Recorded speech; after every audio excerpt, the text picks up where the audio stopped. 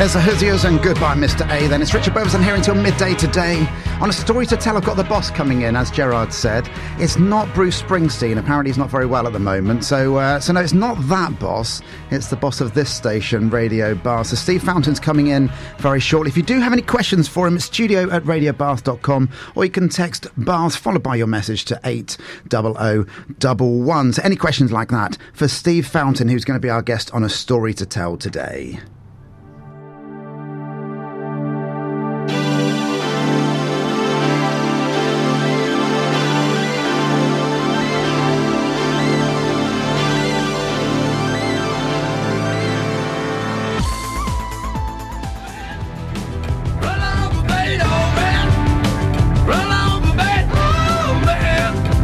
I love the fact that we've got Sophie B. Hawkins followed by ELO.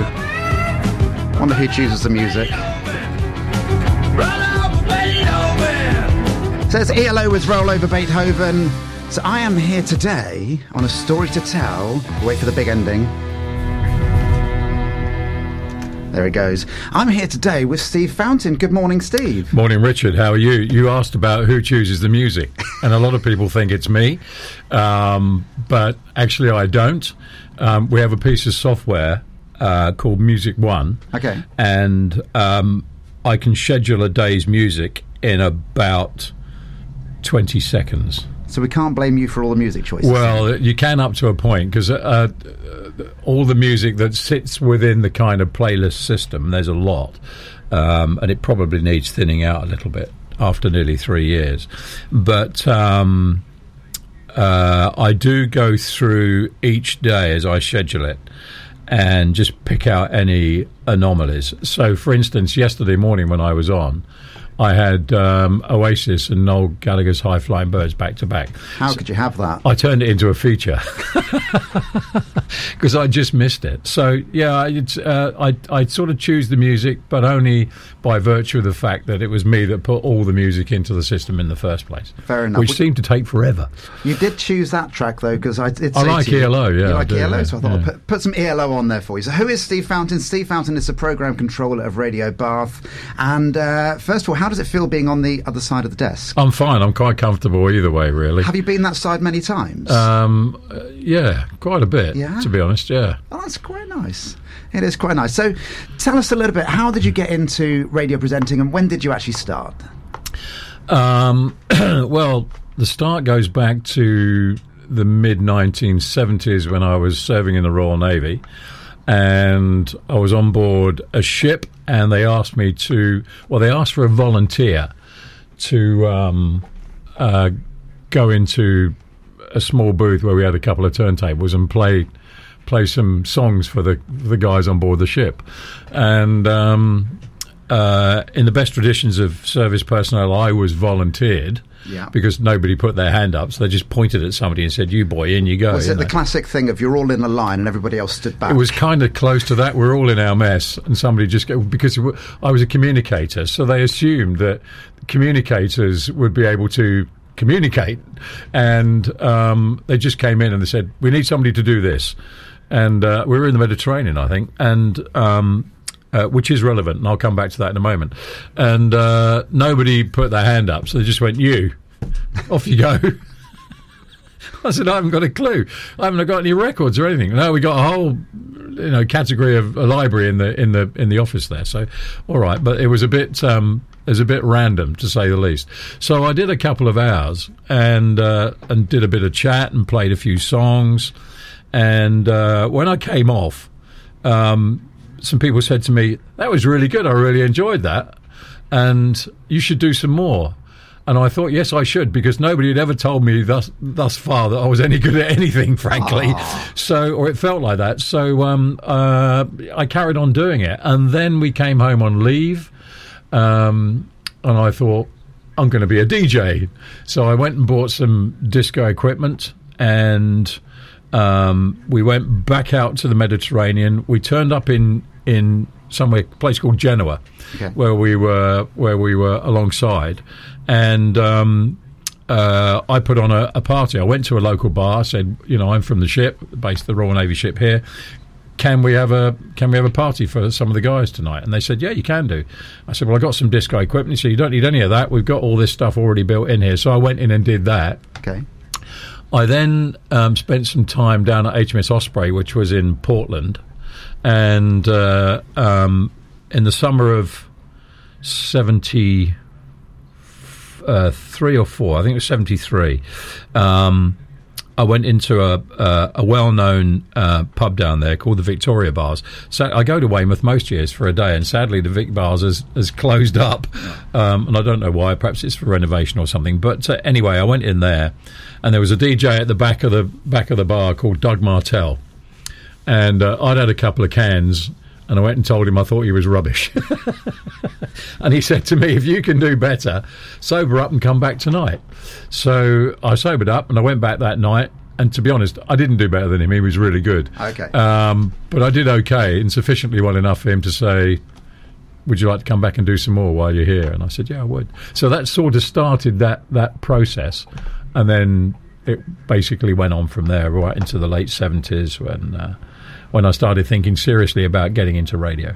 And it was Chiltern 1981, is that right, when you first went October into the radio? 15th, 1981. I love the fact that you can still remember the dates. I can, yeah. Well, I've got a paperweight, a sort of brass paperweight, which they gave everybody that launched on that day. And I was on air on the first day. I was the sort of token local, really. I still had a full-time job at the time. I worked for a company called Chubb Fire. And the process of getting there was a bit arduous. Myself and my friend called Bill Young, a Scot fellow who lived in Luton, which is where we were both from, and he and I were doing a bit of hospital radio. We set up some record decks, my record decks, in his caravan. We ran cables from, electricity cables from his house down this immensely long garden to the caravan, and we sat in there and created these demo tapes, which we ran by some friends of ours. One guy in particular was the program controller at Radio Hallam up in Sheffield, and we went up to see him and sat in on his rock show one Monday evening. So we travelled from Luton to Sheffield, and we played him the demo, and he said, yeah, it's all right. He said, I think you need to do this and this and this. So subsequently we went back, we worked on it over a few weekends, and we kept sending him the demos until he kept saying, yes, I think that's okay, you can send that in. And we sent it in, and Bill heard almost immediately. Right. Got a call straight away, would love to talk to you, and was offered a job doing 3 shows a week or something. I didn't hear anything for months. And one day, Bill was in. He'd already started working there, and Bill got in and spoke to Gloria, who was the program controller's PA, and he said, my mate sent a demo in the same time as me, and he's never heard anything. And he said, to be honest, I think what he sent in was all right. And she said, well, what was his name?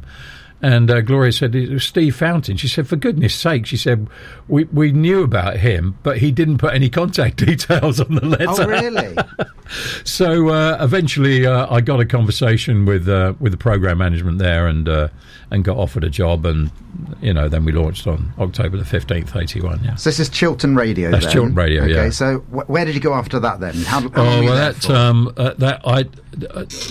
I came a bit off the rails. I got a bit carried away with my own importance while I was at Chiltern, I think, after a couple of years. And I think you need to remember that at that time, local radio, it's not as it is today, in a sense, or as it became. Local radio at that time, you were something of a kind of small-time personality in your area, and the newspapers would be onto you and taking pictures and complaining that you were earning lots of money if you went and did a gig in a pub or a club or something like that.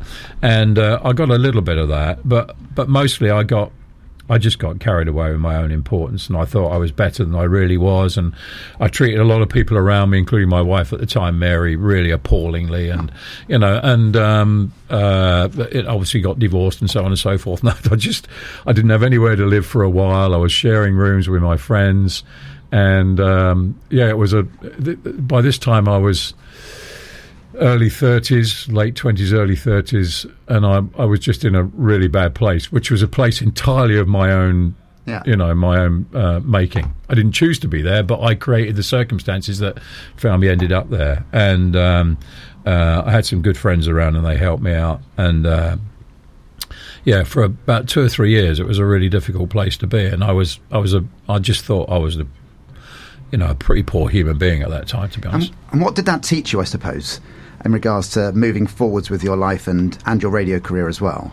Well, I wasn't thinking about the radio career at that time, because I'd left Chiltern, and I didn't want to go anywhere else. I think I fell out of love with radio in some period while I was at Chiltern, and I think that was all driven by my own sort of my own egotistical behaviour.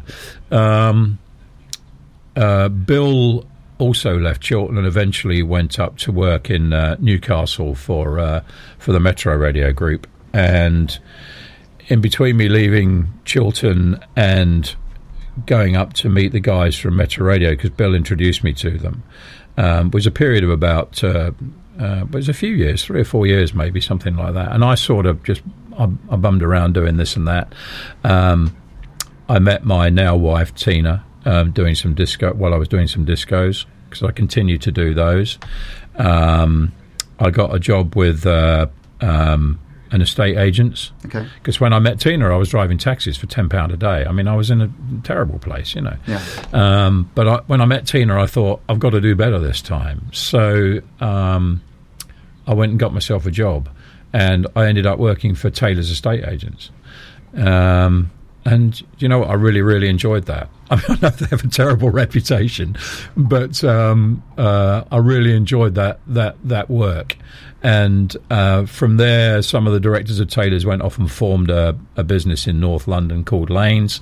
They invited me to go and join them. I became a manager subsequently of their Palmer's Green business, and Kevin and Mike and Pete really looked after me, and I'm very grateful, for that period, for what they did. They straightened me out. Bill invited me up to Metro. I went up to Newcastle on some time off, met the guys up there. It was clear that I wasn't in any way, shape or form ready to go back on radio, but they were prepared to give me some space and time if it's something I chose to do. And what happened around about that period of the sort of latish 80s was interest rates went to about 17% or something. And the market became very challenging for estate agents. And I just said to Tina, why don't I try and get back into radio somewhere? And she said, well, if you want to do that, I'll support that. So I went back up to Newcastle. I spent some time living with Bill in his flat in Alnmouth, and travelling into Newcastle to go and spend time at Metro Radio. A little community radio station opened in Sunderland. They put me in touch with Metro Radio, put me in touch with the lady that was running that, an Australian lady who was completely bonkers. And she said, yeah, come and join us. We've got our team, but you can do overnights. And I thought, okay, fine, I'll do overnights. So I did something like 2 o'clock till 6 o'clock in the morning. It gets you back into it, doesn't it? That was the thing, exactly. And through that, Giles Squire, who was a program controller at Metro Radio at the time, saw something of interest and recommended me to some other radio stations they owned in Yorkshire. And I went and spoke to the program controller for their AM network down there, called Dean Pepple, and Dean offered me a job. But even the process of getting that wasn't straightforward, because I was driving down the A1 and there'd been an accident, and I was about 2 hours late getting to Dean, and it was well before mobile phones. And he offered me a job, and I went and worked in Sheffield for 5 or 6 years, and that's pretty much what I've done ever since, really. I have to say, I was looking at some, whenever I interview anybody, even yourself, Steve, I'd like to call it research. Other people call it stalking, but I like to call it research. And there are some amazing photographs of yourself back in the 80s. Did I have hair? Well, not much. No. Even then, I don't think you had hair. But it was. Is it Classic Gold Yorkshire? Yeah, I went to Classic Gold. That's what Dean Pepple ran. Classic Gold Yorkshire. It became Great Yorkshire Radio and a few other names over the years. But yeah, I went there, worked with some brilliant people. I loved it, and Tina and I had a really good time living in Sheffield, and we still go up there now to visit our friends that we met up there, and yeah, it was a great time, and I really enjoyed it, and I'd learned a lot about myself in the intervening period between leaving Chiltern and starting there, and I just approached things from a completely different perspective. Yeah. And I've been very fortunate ever since that. So my only thought process is that you're from Luton originally, is that correct? Yeah, well, there's another story, but you can say I was adopted. Okay. I was born in Chiswick in London, adopted, and ended up moving to a place near Luton called Dunstable. Okay, but you are a southerner. Yes. You are a southerner, yeah. And you were on Classic Gold Yorkshire. Yes. How did they cope, or how did they take you as a southerner in Yorkshire? Because they are very much, I've been up there quite a lot, and they love Yorkshire people. Yorkshire people love Yorkshire people. How did you get on with that? Absolutely brilliantly. I loved it. It was great. I don't think it really mattered where I was from. I think what mattered was how I became involved in the Yorkshire community. Classic Gold Yorkshire at that time covered the whole of, it was, West Yorkshire, East Yorkshire, South Yorkshire, so all the big cities, Hull and Bradford and Sheffield and pretty much everywhere in between. And rather bizarrely at that time, on AM radio, we had a bigger audience than the FM radio stations, and there were 3 FM radio stations, one in Hull, one in Bradford and one in Sheffield. And they loved us. We did really, really well, and I felt that I got, taken into people's hearts really, and I was very grateful for that, because it is. You're right. It's quite difficult. It was especially difficult for Tina. Okay. Especially because for a little while we both moved up to Morpeth in Newcastle, and that for her especially felt a very long way from home. And when I was subsequently offered the job in Yorkshire, it wasn't quite like coming home, but it was 2 hours closer to her family in Cambridgeshire and much easier to get to. And she ended up working for a bank up there, and I enjoyed my job, and we had a pretty good life, to be honest. It was all right. I suppose for yourself, being ex-Navy, you're used to being away from home, so it wasn't such a big thing for yourself. No, I was fine with it, really. And, I think because of the guys I was working with and the team around the radio station at that time, it was they were a good bunch of people. Yeah. And so, like anything that's new like that, if you're surrounded by good people and you're taken into the family, as it were, then it makes life much, much easier. So it was good. Well, we're going to have a little break for the adverts. When we come back, we're going to find out about the next chapter of the Steve Fountain story.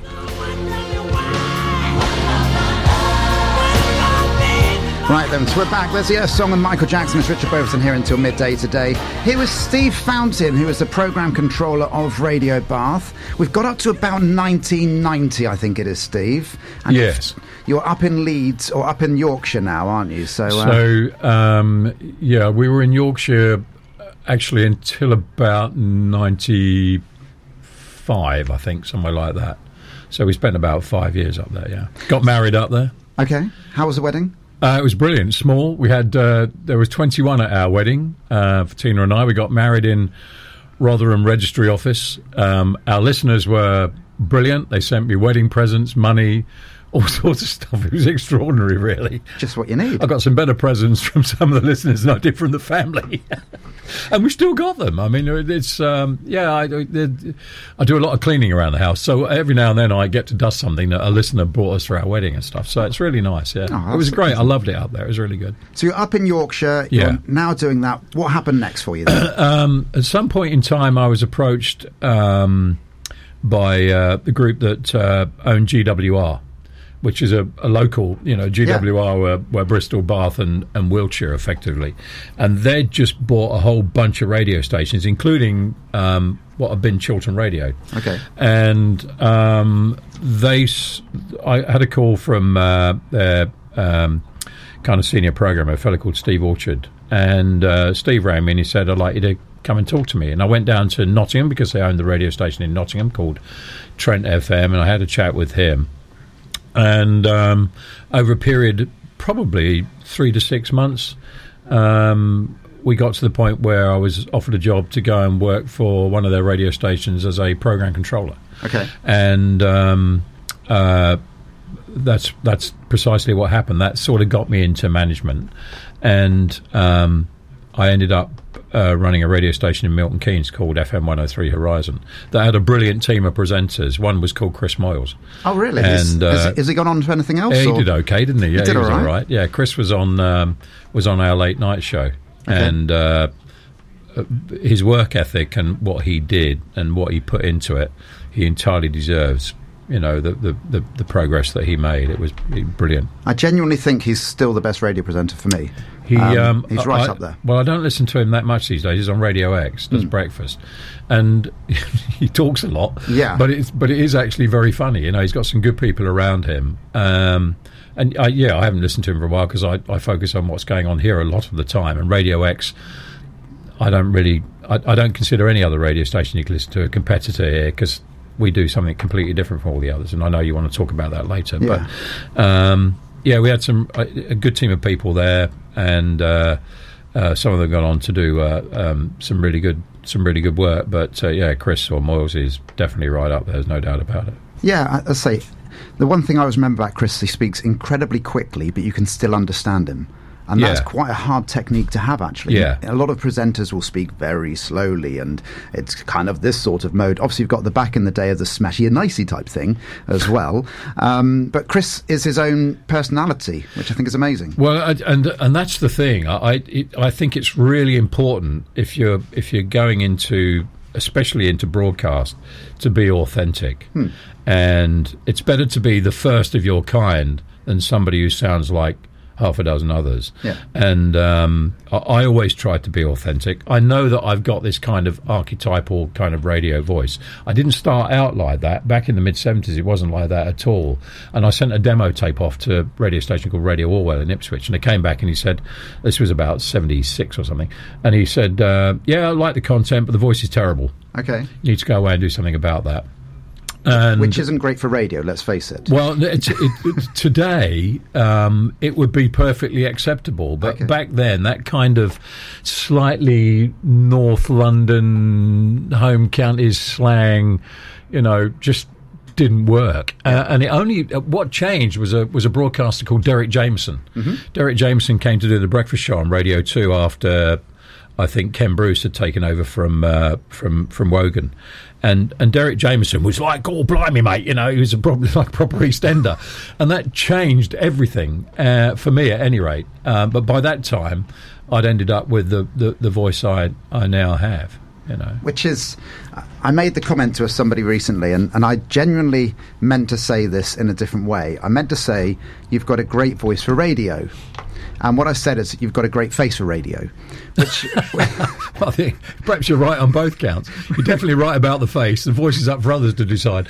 But the face. Yeah, my face is perfect for radio. But of course, radio is a visual medium. It always has been, and it's even more visual today because we don't have them yet, although we're getting them. But you have cameras in studios where people can see what you're doing. Yeah, absolutely. Not sure that's a good thing all the time, but anyway. Well, you never want to know sometimes what goes on behind the scenes. But so we've now gone to GWR. Yeah, I went to GWR. I managed FM 103 Horizon for a while. Then I went up to Leicester Sound for about a year or 18 months.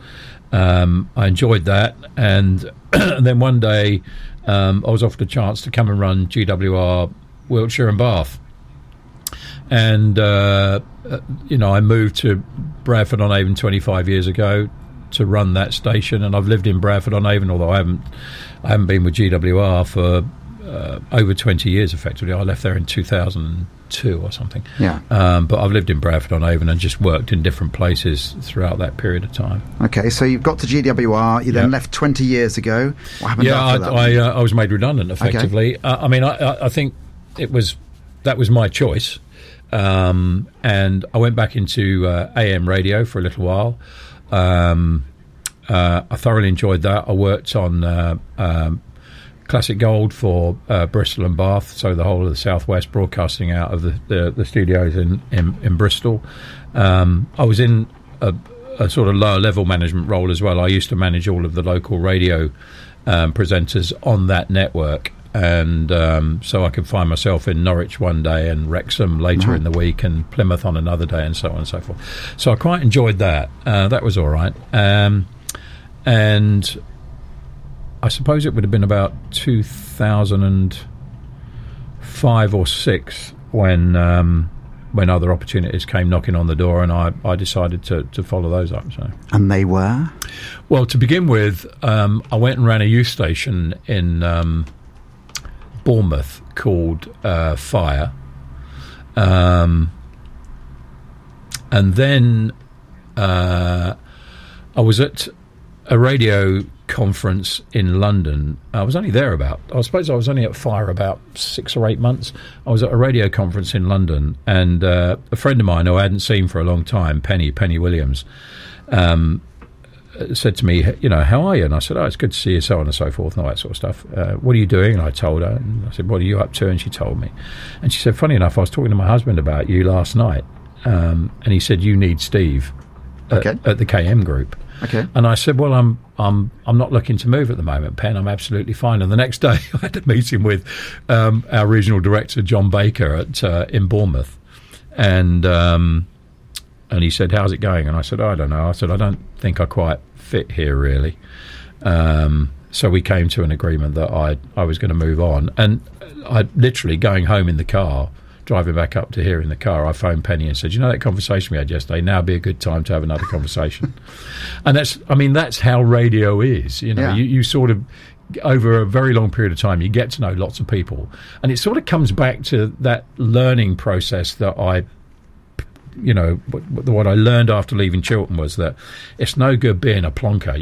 You got to be nice to people in every way you can. And be nice to people on the way up and be nice to people on the way down. It's all those old, you've heard all that stuff before.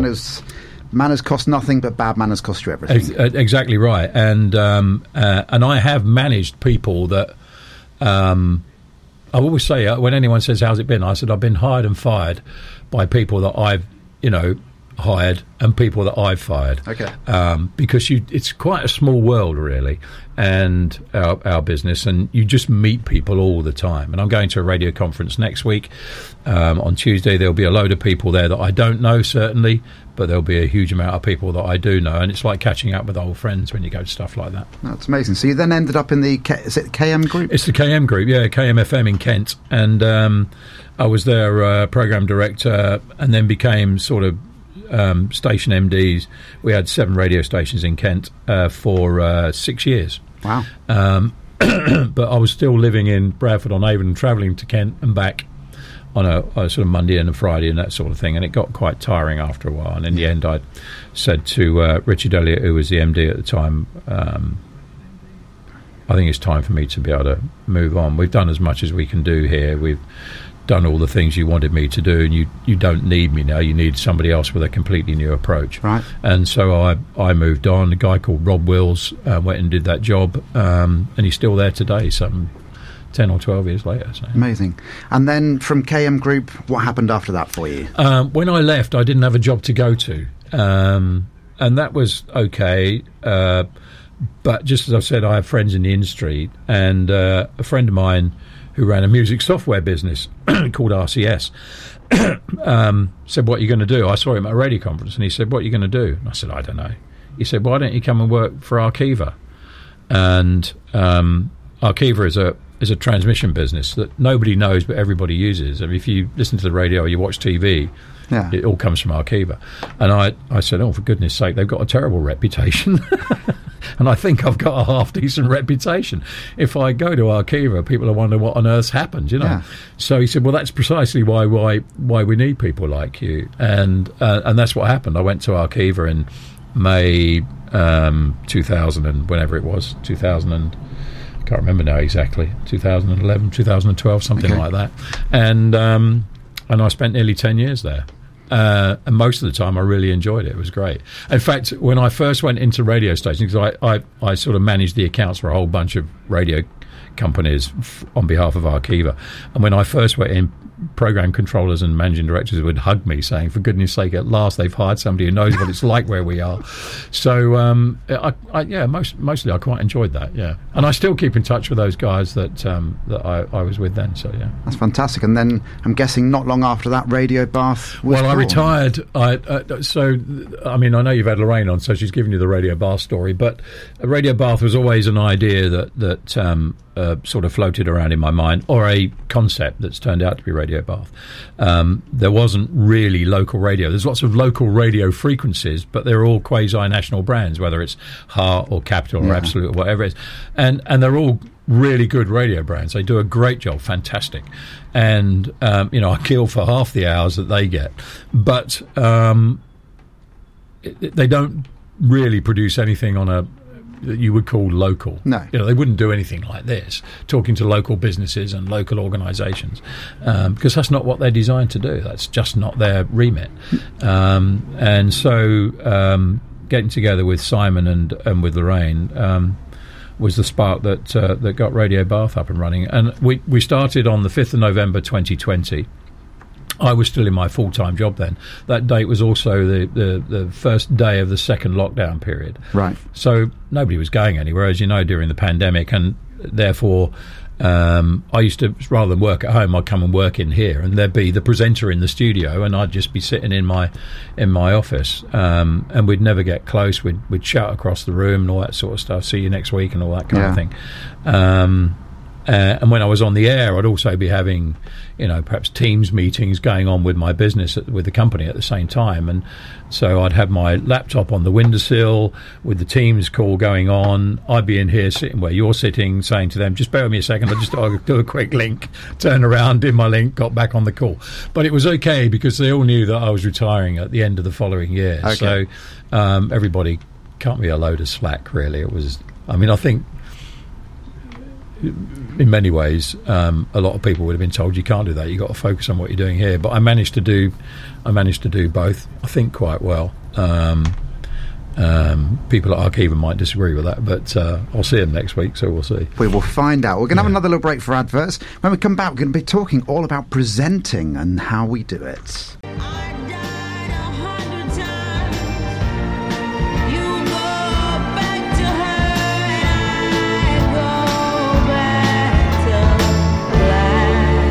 There's Amy Winehouse and Back to Black.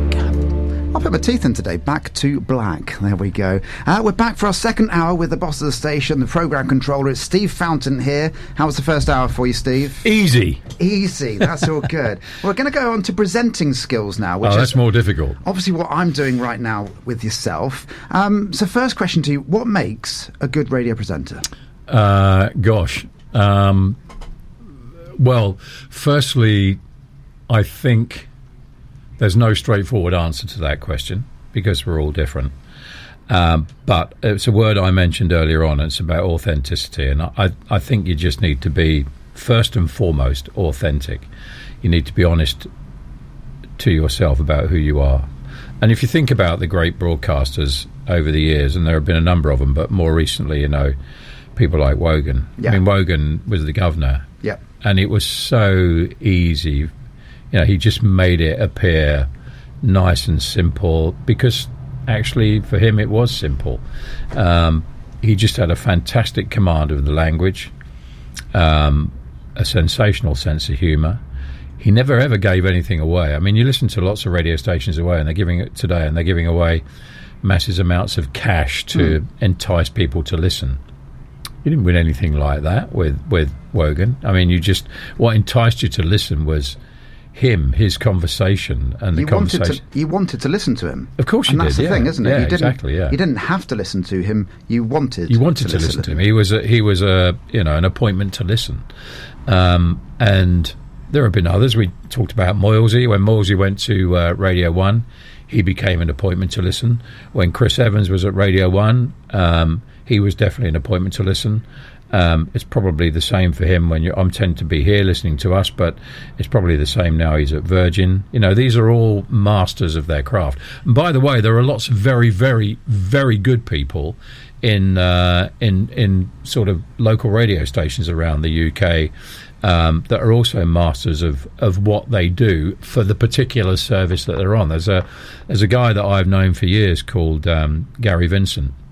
Gary and I worked on GWR for a good number of years, and we're still mates. He works for Smooth these days, and he's on in the evenings.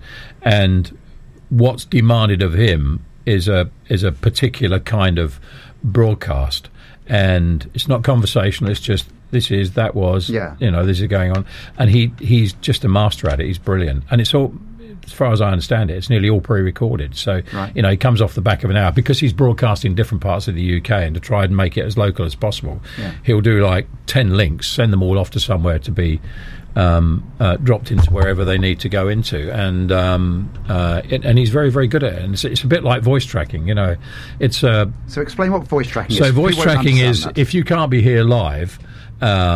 The technology today allows you to pre-record your links and the bits you want to say, and just drop them into the music. And it's technically very simple to do, and for some people it's also quite challenging because you're not live, so therefore you approach it in a different way.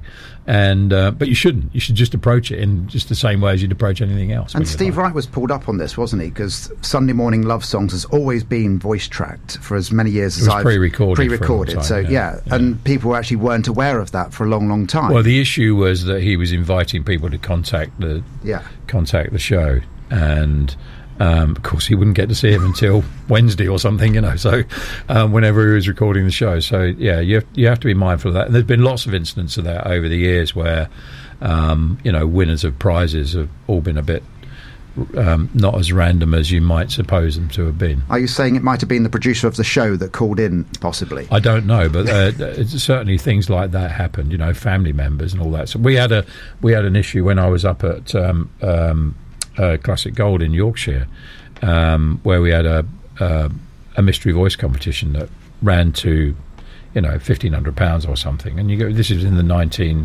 early 1990s or something, so it ran to about £1,500, and the winner turned out to be the next door neighbour of one of our presenters. Right. And we never really ever did. I mean, I think you can guess what happened, but we could never prove it. But there you are. It's different today. Everything's done in a slightly different way today. So you've got lots of different programmes, haven't you? So you're just mentioning about the programme where this was that song, this is going to be the next song, and that's kind of what normal radio is to a large degree. By and large, yeah. The radio we're on right now is actually quite unusual for a daytime radio programme. How do you feel about that? I feel great about it. There's a couple of things I needed to think about differently, having come from the commercial radio world. Because everything in the commercial radio world is about chasing listeners through playing lots of great songs, essentially, really, and not saying very much. And there was no point in us coming into Bath, setting up Radio Bath, and doing that because it's already being done. And frankly, others would do it better than us. So we needed something different, and that whole position about becoming a voice for Bath and beyond. And beyond principally means West Wiltshire. But we needed to be able to have a radio station that talked to local people about local issues, local businesses, local charities, local areas. Do we want to talk to Twerton, the people running something in Twerton or the Larkhall or in Bradford on Avon or Trowbridge or Melksham, wherever it was. And that's what we decided to do, and we didn't worry too much about the number of people listening. We wanted to build our audience because we don't have a six-figure sum of money to go and spend on advertising. We needed to build our audience in a different way, and we decided to build it through talking to communities.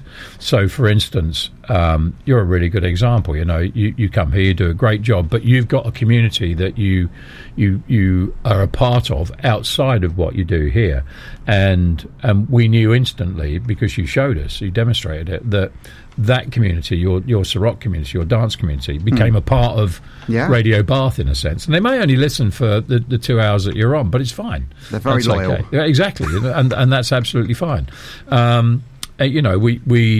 We took the decision to build our audience through communities. So if we were talking to Larkhall, the people in Larkhall, we would notify them, this is what we're going to do. You know, we know people in Larkhall, they would tell their friends, so we're talking about Larkhall, why would you not listen? Or Twerton, or, you know, Milsom Street, or the Circus area, wherever it is. So that's why we go out and do all these so-called outside broadcasts. They're really remote, but because we literally turn up with a laptop and a microphone and a mixer, and we talk to people in different. So, for instance, last Friday, Simon was at a conference at the Apex Hotel, 3SG, with about 60 or 70 other charities, and we talked to those charities, and through talking to those and establishing some kind of position with those charities, some sort of relationship, we hope that those, at least some of those people, will listen from time to time. So, you know, do we have listeners? Yes. How many we got? I've no idea, but I know we've got them. I know what our online listening is. It's around about 8,000 hours a month, and it's growing nicely. But I don't get too bogged down by it because it's just no point, you know.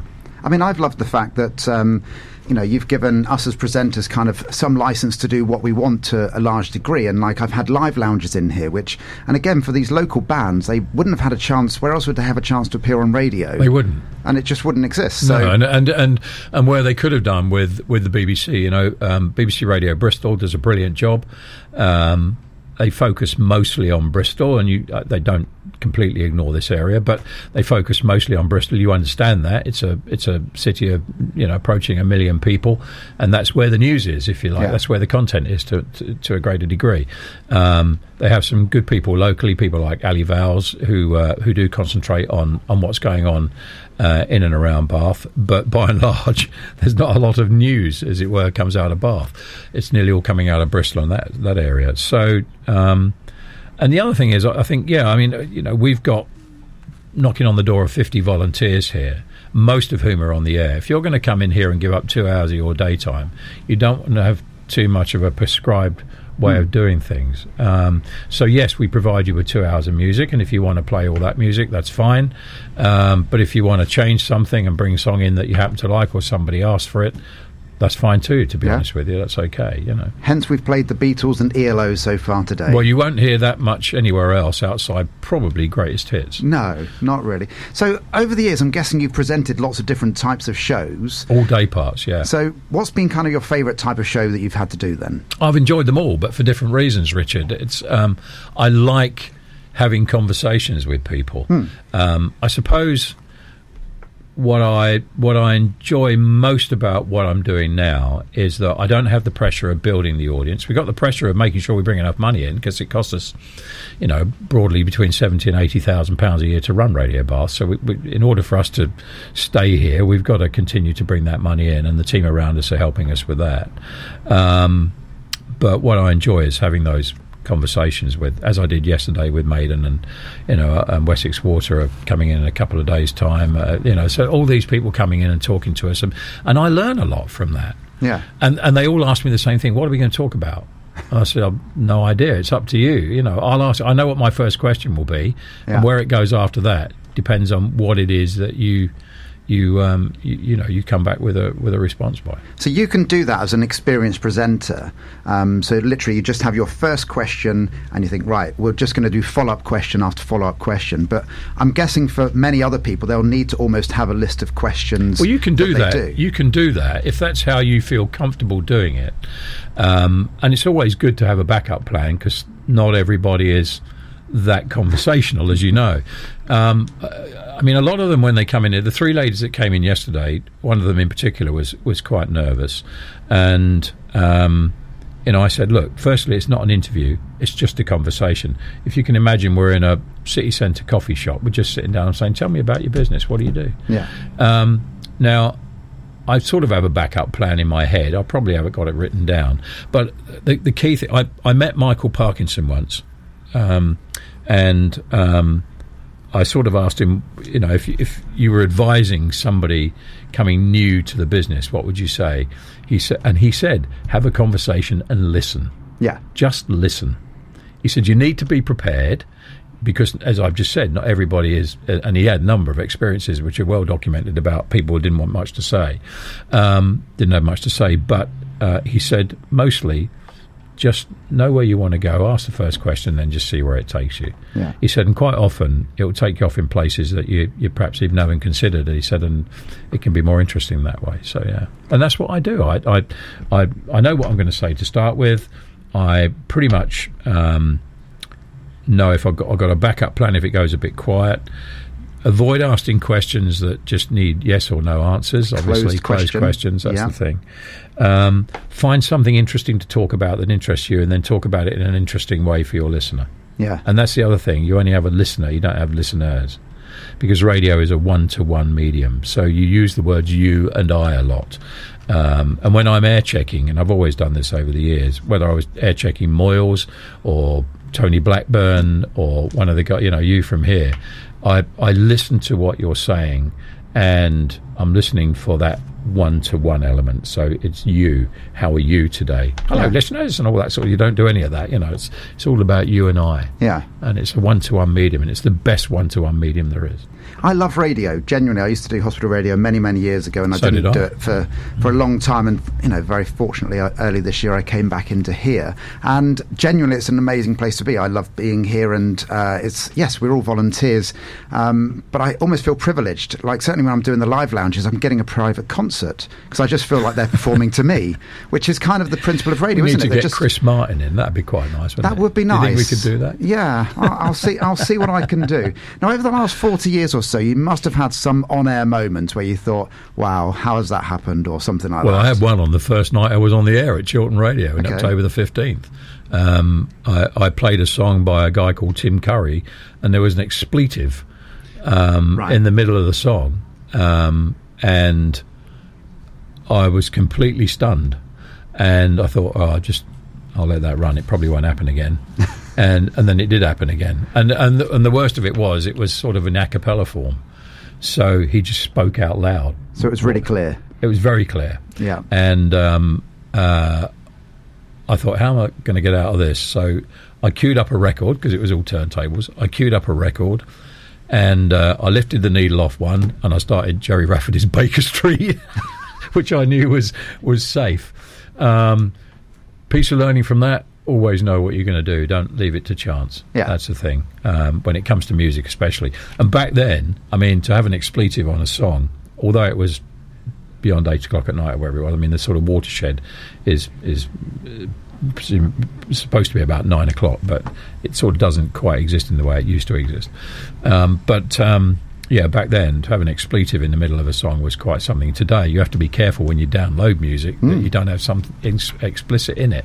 So that's another challenge. But so that happened. And then the next morning, my managing director, Colin Mason, said, "How did your show go last night, Steve?" I said, "Yeah, I quite enjoyed it, Colin." He said, "Yes." Yeah. He said, "There was a couple of interesting moments."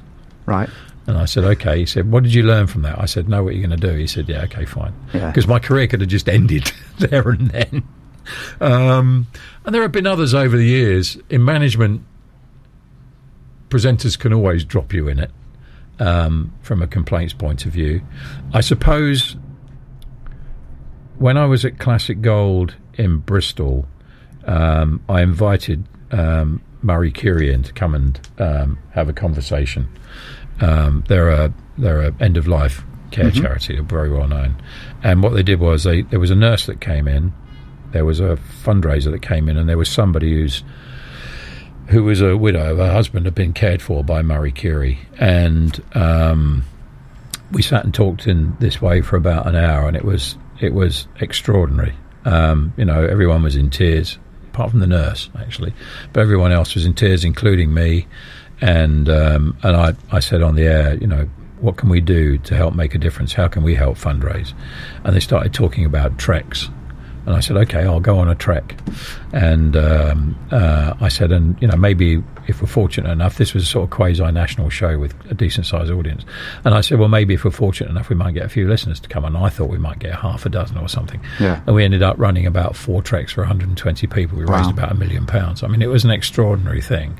And Classic Gold really supported it. Yeah. And I subsequently I became a patron. I'm still a patron for Murray Curie today. So. Amazing. I have the pleasure of doing skydiving next year for the Children's Hospice, which I announced live on air as well. Excellent, good, yeah. So yeah, if anybody wants to join me for that, if anybody wants to join me for the skydive, you are more than welcome to do. We're going to have another very quick break for music. When we come back, we'll be chatting to Steve even more.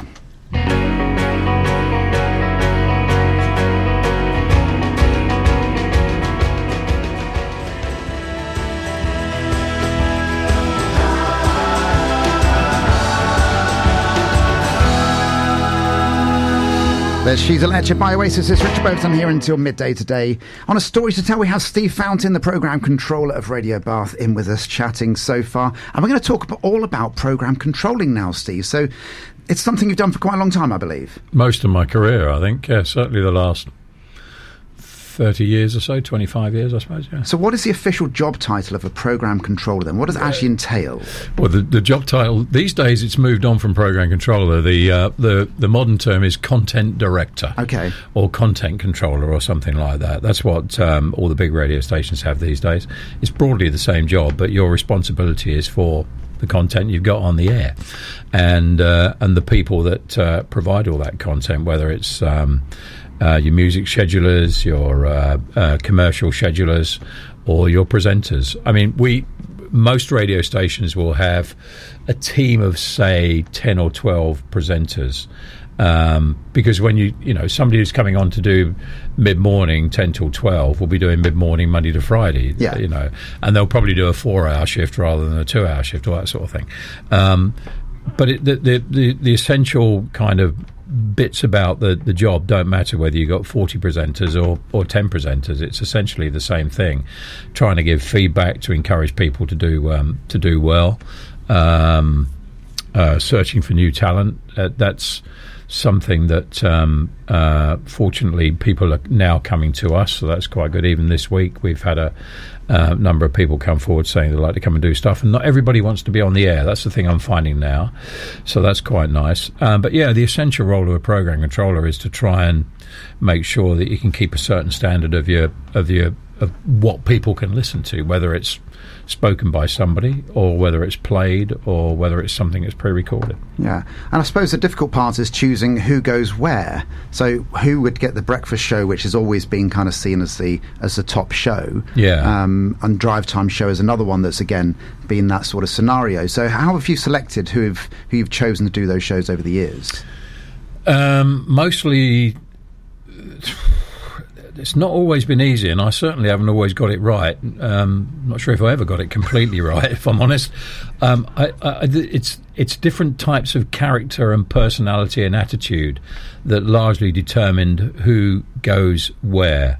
For a long time, I had the privilege of working with Tony Blackburn. The word legend, by the way, gets bandied around a lot, but he is, without question, a smashing bloke and a true legend. There's no doubt about it. And he was made for breakfast radio. He's very, he's always cheerful, sickeningly so a lot of the time.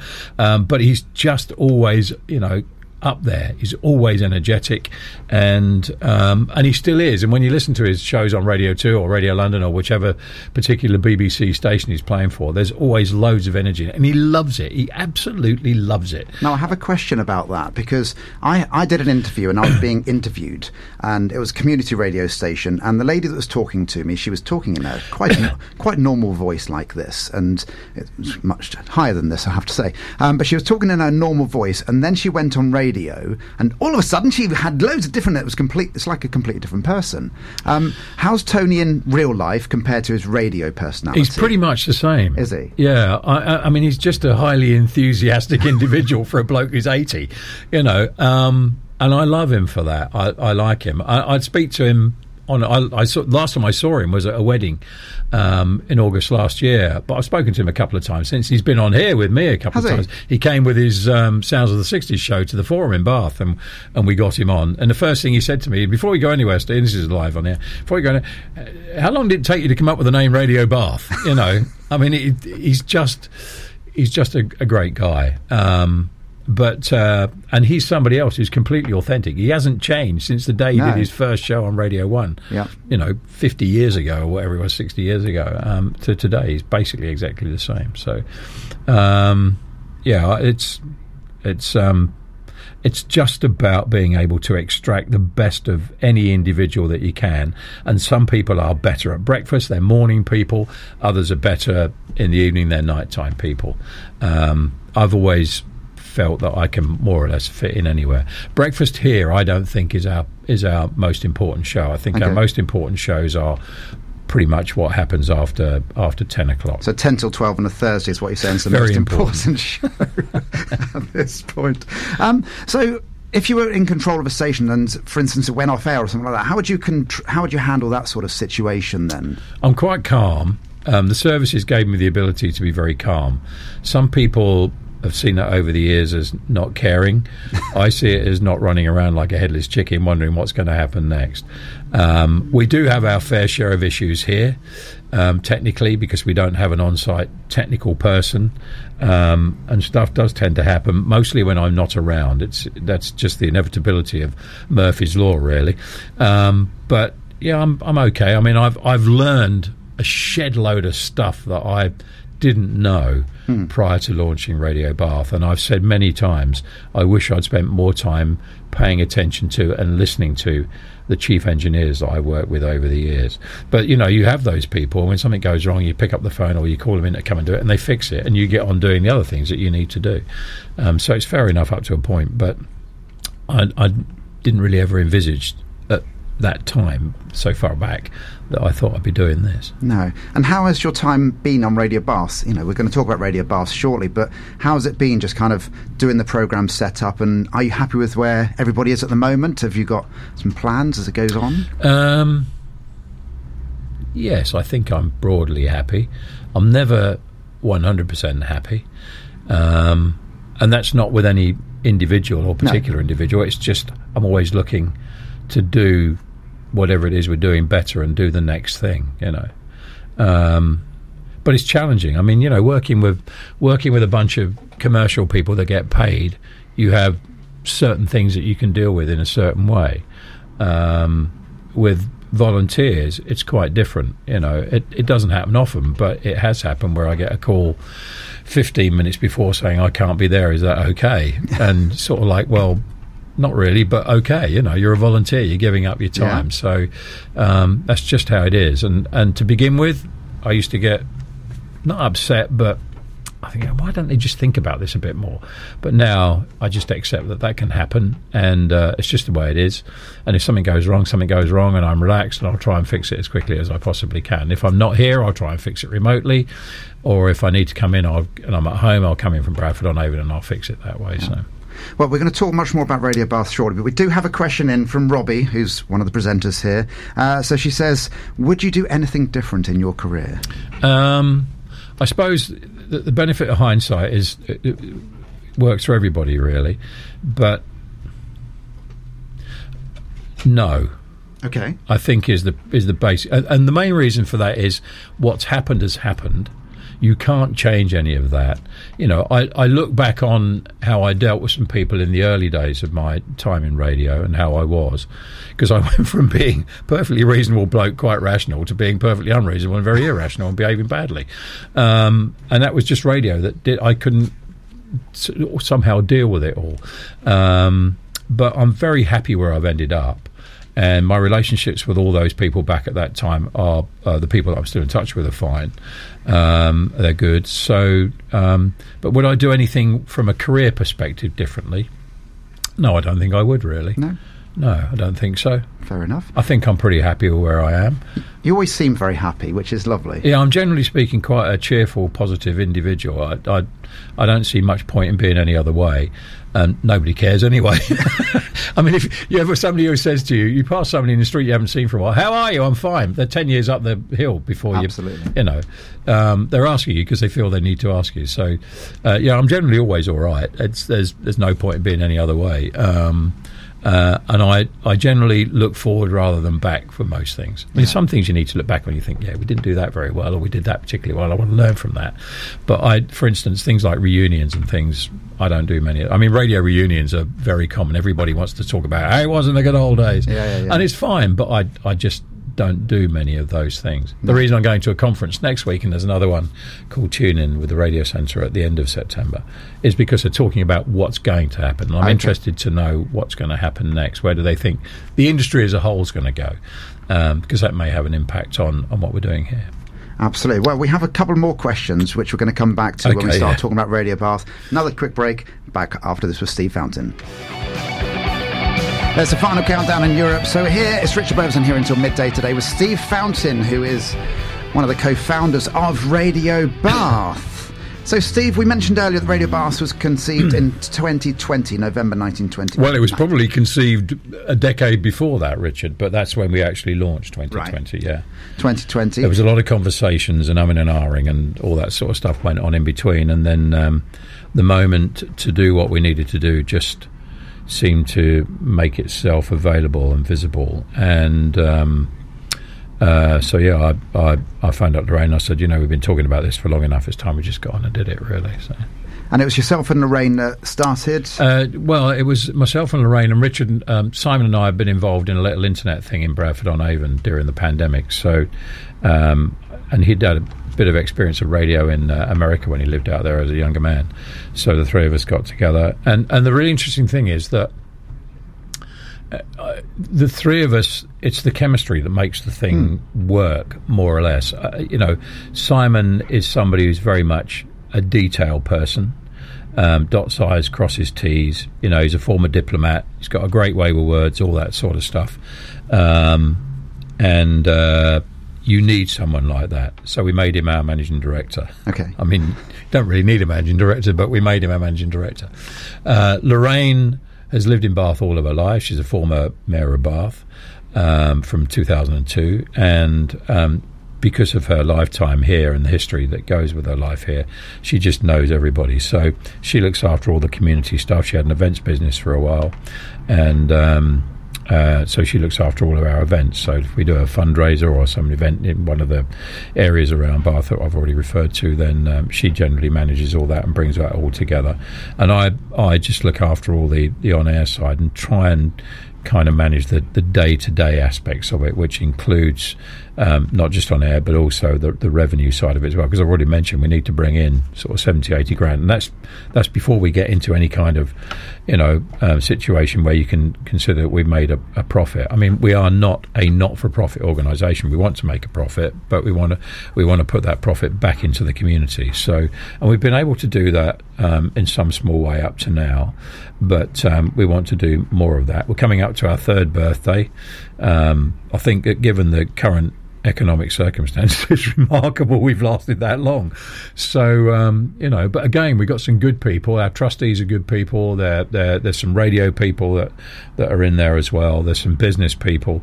We're meeting them tomorrow morning, to be fair. And, we've got all round a good package. But the thing that Simon, Lorraine and I have is if you took one person out of that three, it probably wouldn't work, or certainly wouldn't work as well. So, yeah.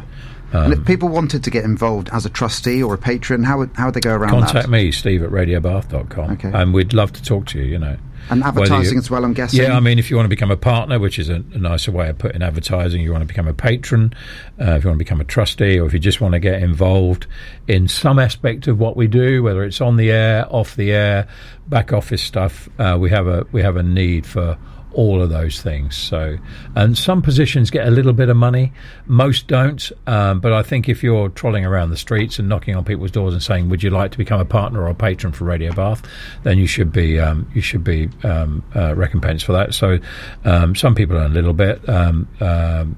Victoria, who looks after all the web stuff to make sure the website's up to date, she has a regular full-on. She's my daughter, but she lives in Luton. Three cats, 3 children, 3 cats, 2 dogs and a husband, and a full-time job working for Oxford City Council. Means she's busy, but we give her a little bit to look after that, because actually it's an element that we absolutely need and everybody relies on. She does all the social media. That's largely about it, really. And how have you seen the place change over the last 3 years? I've been here since February, and even in that time I've seen it change quite dramatically, actually, in loads of different ways behind the scenes. So over the last 3 years, how have you felt it's changed? We've learned from an organisational point of view, to get more organised. We've just changed the structure of what the three, Simon, Lorraine and I, do a little bit. Simon's now got a full-time job, so that means that there's other stuff that Lorraine and I are taking on. The volunteers, when we launched, we were in a pandemic. There were people that were able to come on and do stuff, and some of those have had to go back to work. So we've needed to bring in other volunteers. But as I said a moment or two ago, Richard, most of those we've not really had to go out there and say, come and volunteer for us. Mostly it's just sort of happened, especially since the beginning of this year. There was like a switch that flicked at the beginning of the year, and people then started coming to us, not just volunteers, but patrons and partners and all sorts of things. So it's good. But it is really, really hard because, as everybody knows, there's a bit of a crunch on financially, and so we have to keep on doing what we're doing, which is why I leave the others to look back, and I tend to look forward, because if you don't have somebody looking forward, we won't survive. So looking forward then, BBC Radio is becoming less and less local. So a lot of the stations are being closed down and amalgamated. It's really sad, okay? As Radio Bath, as it is at the moment, is there the option to try and grow it, I suppose, but also still try and stay local? And that we can grow the coverage area. That's technically that's very easy for us to do. Financially, could be potentially a challenge. There's small-scale DAB coming to this area, Bath, this side of Bristol, and going into West Wiltshire. All those licences have been awarded, and now they're waiting to be launched. And we may do some of that.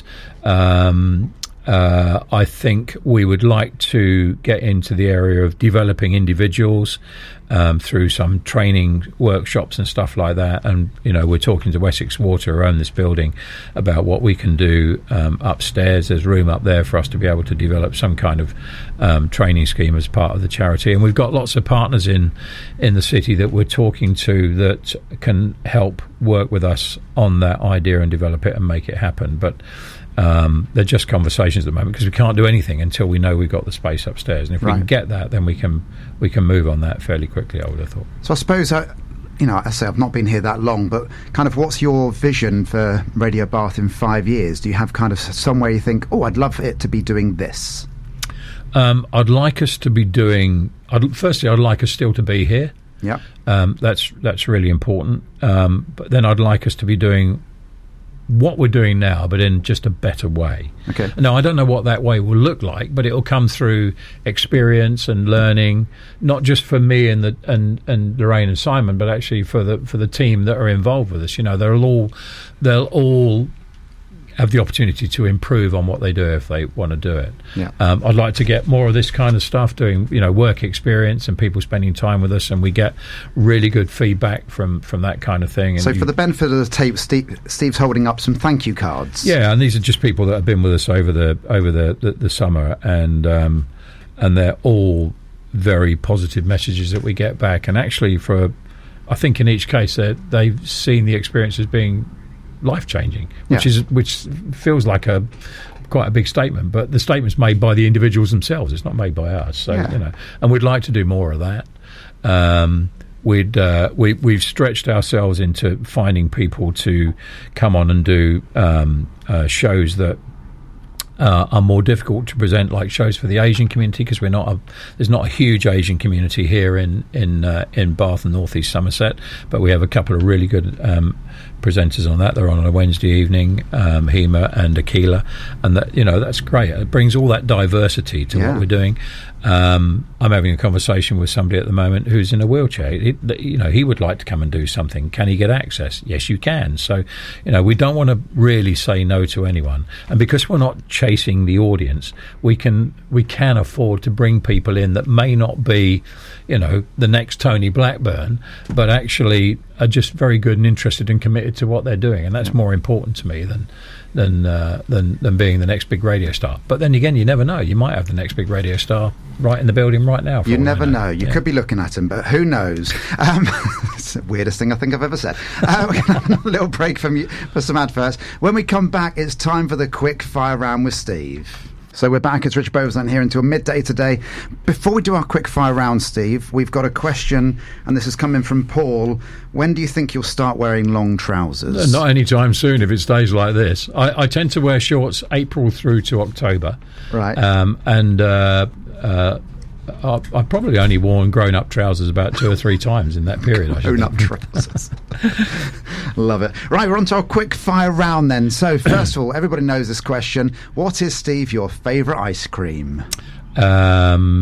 Chocolate. Chocolate. Any particular type of chocolate have to have like chunks in it? No, not necessarily. Just a nice, good, strong flavoured chocolate ice cream. Just simply chocolate ice cream. I'm with you on that. I think I know the answer to this one because of what we chatted about earlier, but are you tidy or messy? No, I'm tidy. You are tidy. Yeah, I can tell these things. Your desk is always immaculate. I do the cleaning here. I love cleaning. Do you? Anyone needs a cleaner, I'm available. Okay. It's just in your spare time. Yes. You're going to go off and do some cleaning.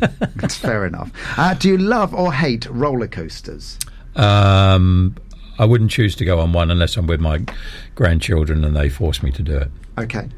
And if you had to go on one, what type of one would you like to go on? Is it the Wurlitzers or just an up and down one? No, I don't. The Wurlitzers are not very good because I get dizzy easily. So yeah, that would end up with a projectile vomiting situation probably. Right. So yeah, up and down's all right. Up and down, fair enough. Most important question: do you hang your toilet roll over the front or behind the back? We don't. You don't? Okay, no, tell me why. But if I did, if we had one, it'd be over the front. Okay, now I was chatting to somebody the other day who listened to the show, and they said it's actually patented that when they designed the toilet roll, that it was patented over the front. Over the front, yeah. Yeah, that's actually. Who would have thought? But you learn something new every single day. You really do. Do you eat your chocolate from the fridge or from the cupboard? Having said I like chocolate ice cream, I rarely eat chocolate. Okay. I don't have a particularly sweet tooth. I mean, I like things like an apple pie or something every now and then. Yeah. But I rarely eat chocolate. I leave all that to Tina. She's enough for both of us. So Tina is the chocolate lover. Yeah, definitely. You've said that live. If I have radio. chocolate, it's dark chocolate. Okay. But I tend to only get it at Christmas, and that's when I'll eat it.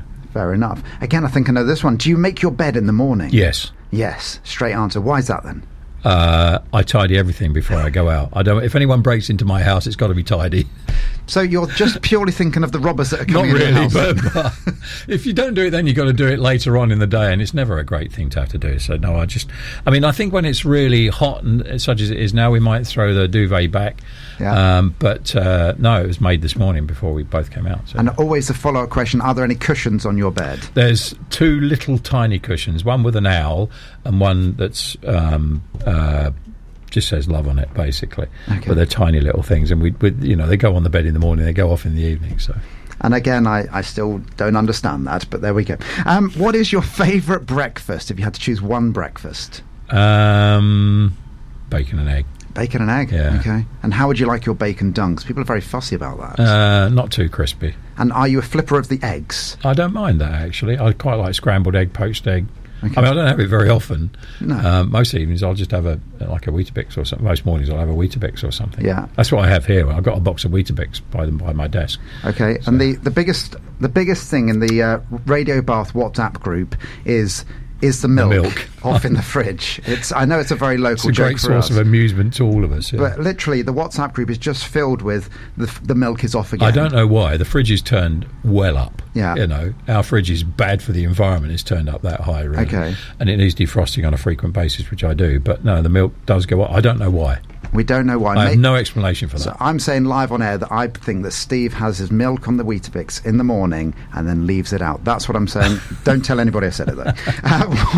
If you had to, what would be your go-to karaoke song? Oh, that's a good question.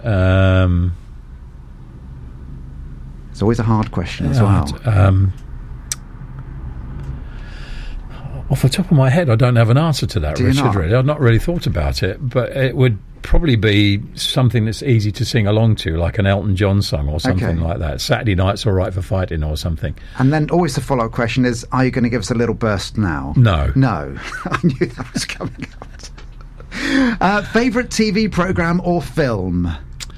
Favourite TV programme, I wouldn't call it binge watching, but I'm catching up on Doc Martin at the moment. I love that. I think he's an extraordinary character and plays it brilliantly, and he's frustratingly annoying as well. Okay. That's Doc Martin. Doc Martin. I don't think I've ever watched it. Oh yeah, it's on ITV Catch Up. It's filmed in Port Isaac in Cornwall. Right. And it's brilliant. It's just, I won't tell you too much about it. But it's a really good show. I love watching that. Favourite film. I'm a bit eclectic, really. The one film I've watched more than any other film is The Quiet Man with John Wayne. Okay. I love the characters in that film. It's just a great film. It's one I've not come across. Yeah, so. it's filmed in Southern Ireland, yeah. Right. I will have to have a watch of that. The Quiet Man. It's called The Quiet Man, yeah. Fantastic. If you came back in your next life as an animal, which one would you be and why? A cat. A cat. It's always a cat. Because they're just so relaxed and laid back, aren't they? I think the strangest answer was last week, which was an octopus, but we're not going back there. Why? You're going to end up on somebody's plate. I asked that question. I'll be honest, I probably wished I hadn't. But there we go. And your last question, Steve, on your story to tell is, where is your happy place? Home, to begin with. And then if I'm travelling abroad, Italy. Okay. I go to Venice a lot. Tina and I go to Venice with our friends quite often, almost annually, and I love Venice. And it's sort of untidy and scruffy, but I love it. I love the atmosphere. And we go at the time of year we go is March, and it's beautiful. But yeah, generally anyway, home would be my first happy place, and then if I'm travelling, it's probably Italy. Yeah. No, Steve, you've been absolutely amazing on A Story to Tell today. I think even the presenters have learnt a lot from what you've said as well, which has been really nice to hear. You're welcome. I hope you've enjoyed it. I have, yeah. It's been fun. Yeah, it must be quite different to be on the other side of the desk to a large degree. Well, I've been asked questions that I don't normally get asked, but anyway, so it's fine. Well, that's always quite nice to hear. Yeah. So you did good. You can come back next week. Can I come back next week? I've still got a programme next week. Yeah. Well, that's always good to know. This has been Richard Beauvoisin here on Radio Bath till midday. I'll see you again next week.